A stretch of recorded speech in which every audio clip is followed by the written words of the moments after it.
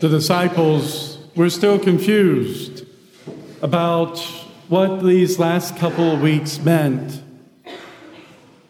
And so they went back to their old ways. They went back to fishing. We see that they're out on a dark night, working hard. They're probably reminiscing about their time with the Lord.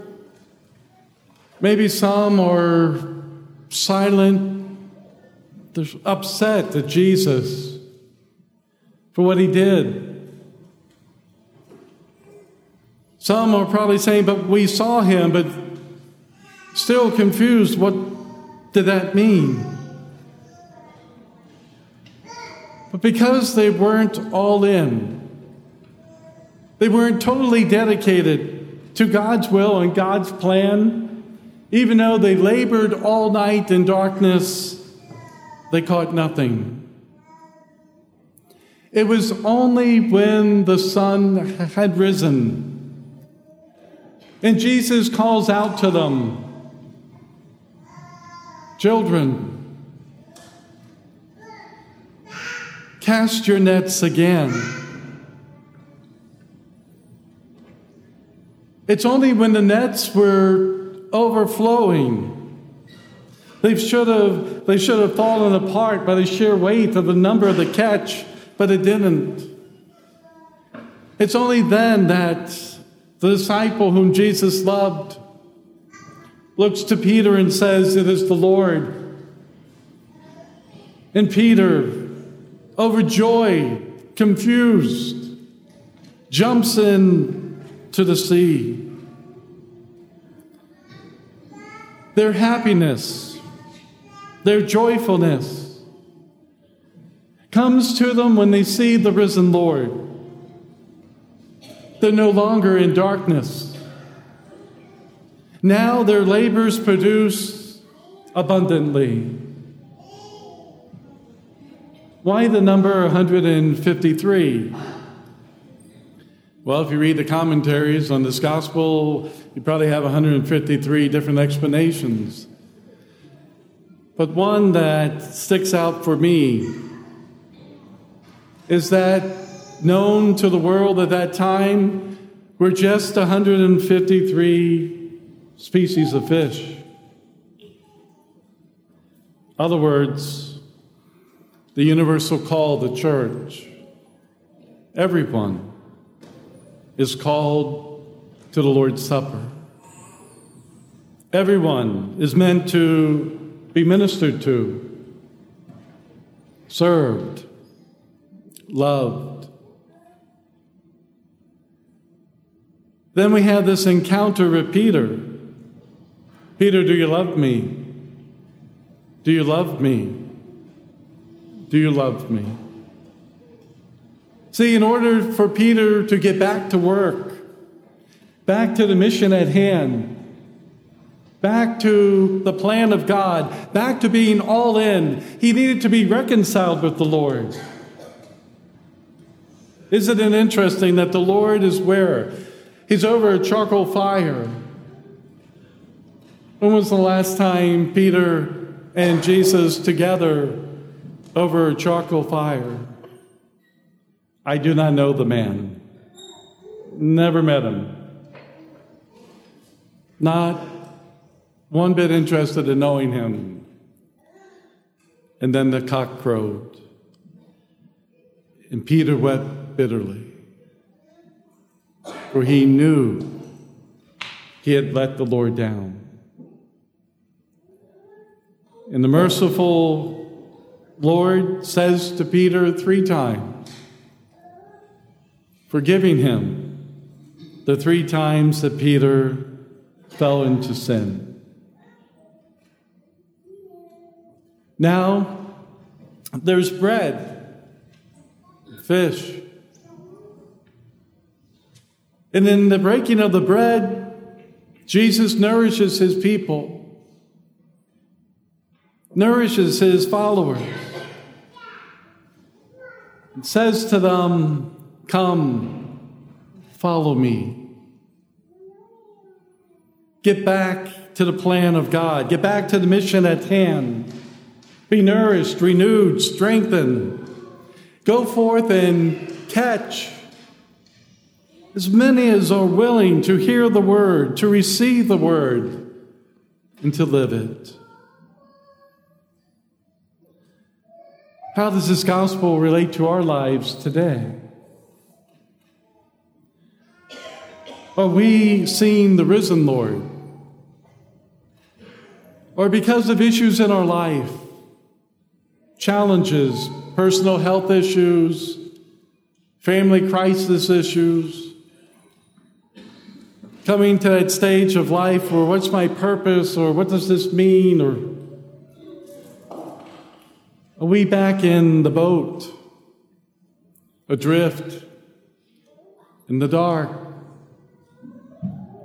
Or do we constantly look towards the Lord, towards the risen Son, who has dispelled the darkness? Do we look with great hope to Jesus? Do we come to him for nourishment? At the table, the Lord, do we make ourselves right with him, seeking forgiveness and confession, forgiveness of our faults from one another? Are we all in with realizing all of us are brothers and sisters in the Lord? We all count. We all matter. Jesus wants us to be one united family. And do we see the other as part of the 153? Or in the hectic and busyness of our lives, we just pass them by? I attended a conference, and the conference was on missions, and there was over 3,000 people gathered in Miami. And the whole conference was reminding us of the 153. This was the actual passage used. And every talk was centered on, we're all family. We all need to know each other, recognize each other. Just don't walk by each other. And myself and the 2,999 others, shook their head. That sounds good and great. The fourth day, the speaker said, I just want those who can answer this question to raise your hands. There's a group of homeless men outside the conference hall entrance. All of you had to go by them for the last 4 days.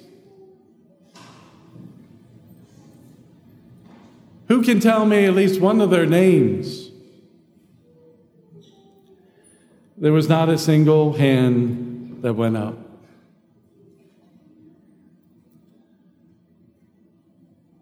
We're meant to catch everybody, to bring everybody to the Lord. Hopefully there's not an Aunt Sally here. Don't know any Aunt Sally here. But Aunt Sally is bitter. Is sad in life. Not a very nice person at all. Her neighbors stay away from her. Her family begrudgingly invite for weddings and very special occasions because she's challenging. Do we really see the 153?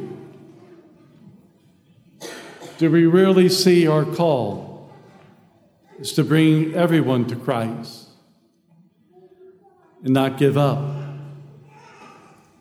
The Lord didn't give up on Peter. He became a great saint. What about following the Lord? Are we all in? In your workplaces, in your neighborhoods, your civic societies that you belong to, do you stand out? Not in a bad way, an obnoxious way. But do you stand out as one of those people in the group that I want to be around. I'm sort of uplifted when I'm with that person. They seem to have some good advice and counsel. They seem to have balance in their life. They seem to be people of faith by their words and their actions. We're called as Peter was, come, follow me. Join the mission. Keep in the light.